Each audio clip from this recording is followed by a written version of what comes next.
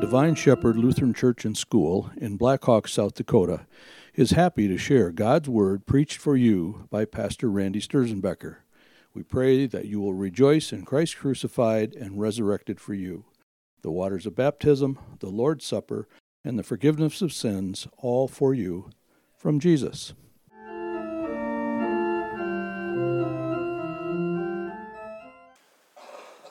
Our first reading this morning is from Revelation chapter 14. Then I saw another angel flying directly overhead with an eternal gospel to proclaim to those who dwell on earth, to every nation and tribe and language and people. And he said with a loud voice, "Fear God and give him glory, because the hour of his judgment has come, and worship him who made heaven and earth, the sea, and the springs of water." This is the word of the Lord. Thanks be to God. Please read with me the catechetical review found on the inside of your bulletin, the second article, Redemption.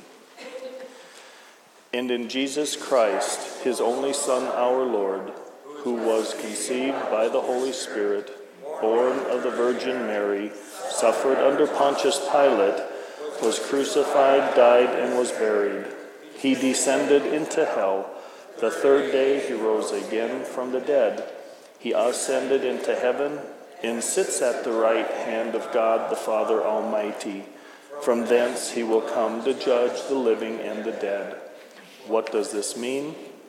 I believe that Jesus Christ, true God, begotten of the Father from eternity, and also true man, born of the Virgin Mary, is my Lord, who has redeemed me, a lost and condemned person, purchased and won me from all sins, from death, and from the power of the devil, not with gold or silver, but with his holy, precious blood, and with his innocent suffering and death, that I may be his own, and live under him in his kingdom, and serve him in everlasting righteousness, innocence, and blessedness, just as he is risen from the dead, lives and reigns to all eternity.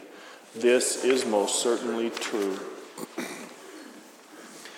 Our epistle for this morning is from the book of Romans, chapter 3.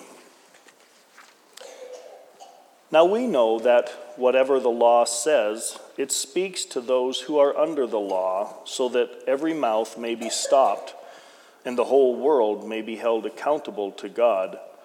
For by works of the law, no human being will be justified in his sight, since through the law comes knowledge of sin. But now the righteousness of God has been manifested apart from the law, although the law and the prophets bear witness to it. The righteousness of God through faith in Jesus Christ for all who believe, for there is no distinction. For all have sinned and fall short of the glory of God, and are justified by his grace as a gift, through the redemption that is in Christ Jesus, whom God put forward as a propitiation by his blood, to be received by faith. This was to show God's righteousness, because in his divine forbearance he had passed over former sins. It was to show his righteousness at the present time, so that he might be just and the justifier of the one who has faith in Jesus. Then what becomes of our boasting? It is excluded. By what kind of law? By a law of works? No, but by the law of faith. For we hold that one is justified by faith, apart from works of the law. This is the word of the Lord. Thanks be to God. Stand as you are able.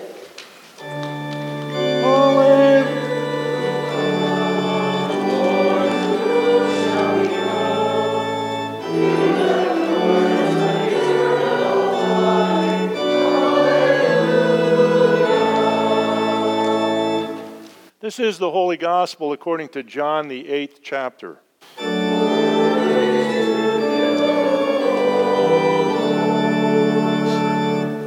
So Jesus said to the Jews who had believed in him, "If you abide in my word, you are truly my disciples, and you will know the truth, and the truth will set you free."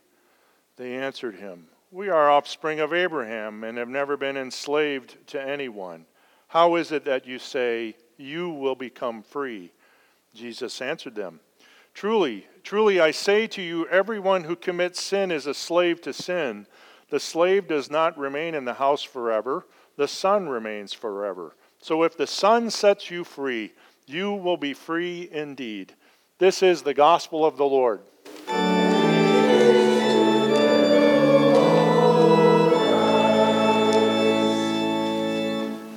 Please be seated. Children, I would ask you all to come down front and join me.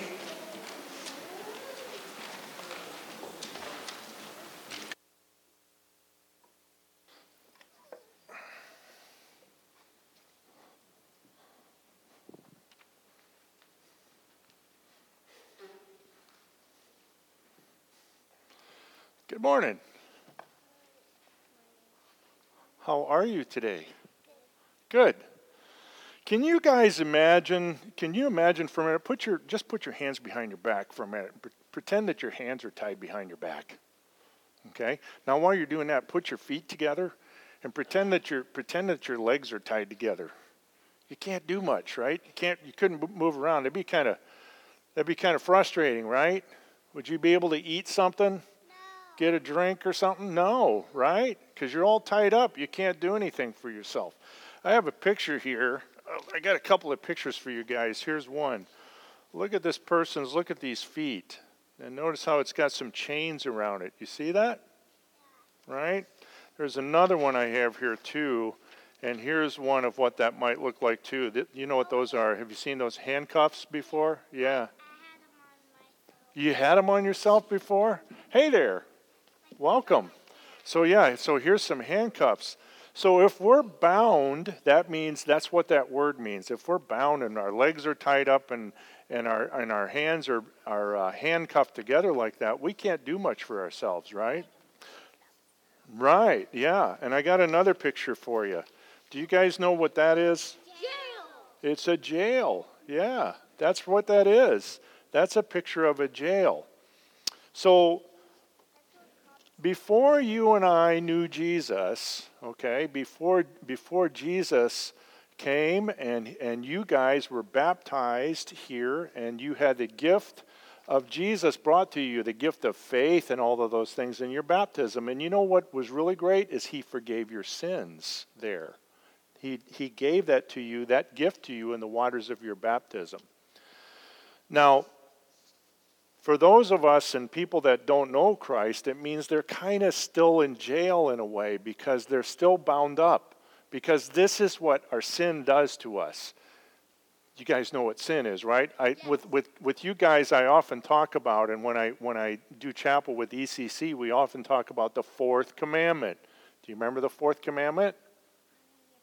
Honor your father and mother. Very good. Honor your father and mother. That's one that we kind of struggle with sometimes, right? Raise your hand if you listen to everything that mom and dad told you to do this week. Everything that mom and dad told you to do this week? Okay. All right. You guys are doing pretty good then, I suppose, huh?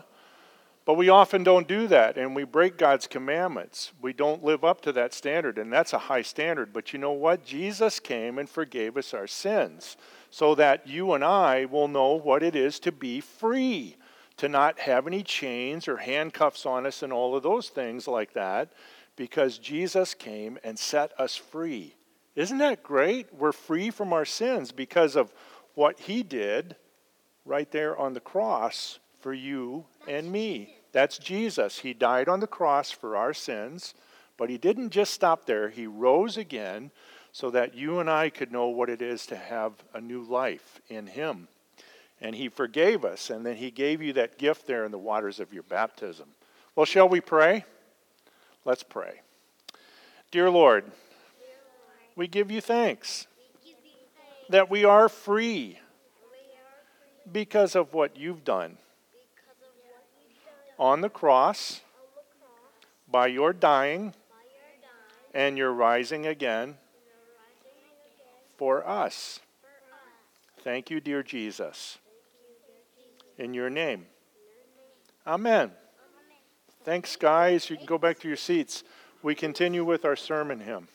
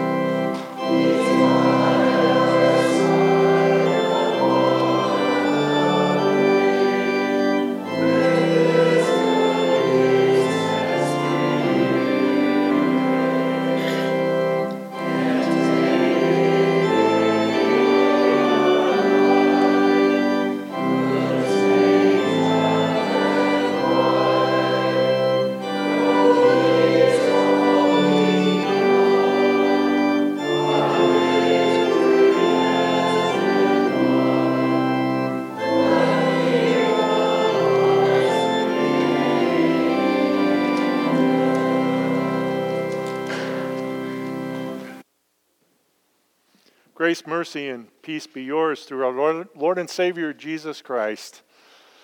Amen. Well, today, as I said this morning, today is the day. Actually, it's tomorrow is Reformation, but we celebrate here today. As you can see, all the pyramids have been changed to red and all those things.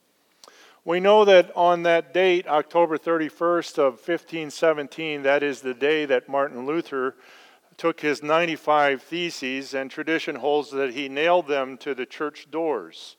He did this because he was this devout monk of the Augustinian order, and as he had been in cloister in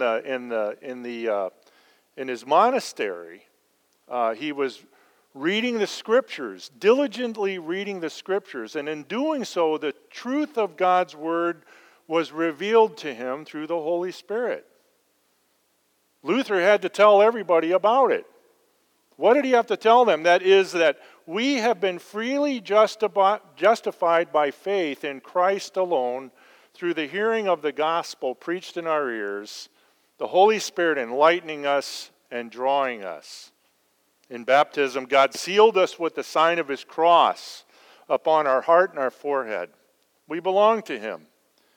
You and I cannot justify ourselves by anything that we do. Works cannot save us. The law only kills, but the gospel gives life. That is, Jesus dying and rising again for us. The church at the time of Luther was teaching things that were contrary to this purity of the gospel and truth. Teaching things like the sale of indulgences, that other things like going to Mass or coming here to church, we might think, would just grant you God's grace. The fact that you showed up, that worked. These indulgences that they purchased would be able to release your loved one who had passed on out of purgatory so that they could get to heaven. There were also regular abuses of the Lord's Supper, teaching even that the very act of just participating in it alone would save you. So being in church and taking the supper was enough. It didn't matter what you believed about it, the work was what was important. Always teaching that there was something for you to do to keep yourself in God's grace. In other words, it wasn't enough when Jesus cried, "It is finished," from the cross. This was only His part. Now you need to do your part. But Luther drove us back to what the Scriptures say, that we are saved and justified by faith in Christ alone. The Christian church, under the influence of the papacy, had gotten off track, teaching the doctrines of men rather than that of God's Word. Many were enslaved to a false gospel of works righteousness. Common people, even when they attended Mass, they heard it done entirely in Latin, which they did not understand. They did not have a Bible in their common language to read, and so they were enslaved in a sense to what they heard preached and taught them by the priest. In fact, it was even considered heresy to translate the Bible into a common language.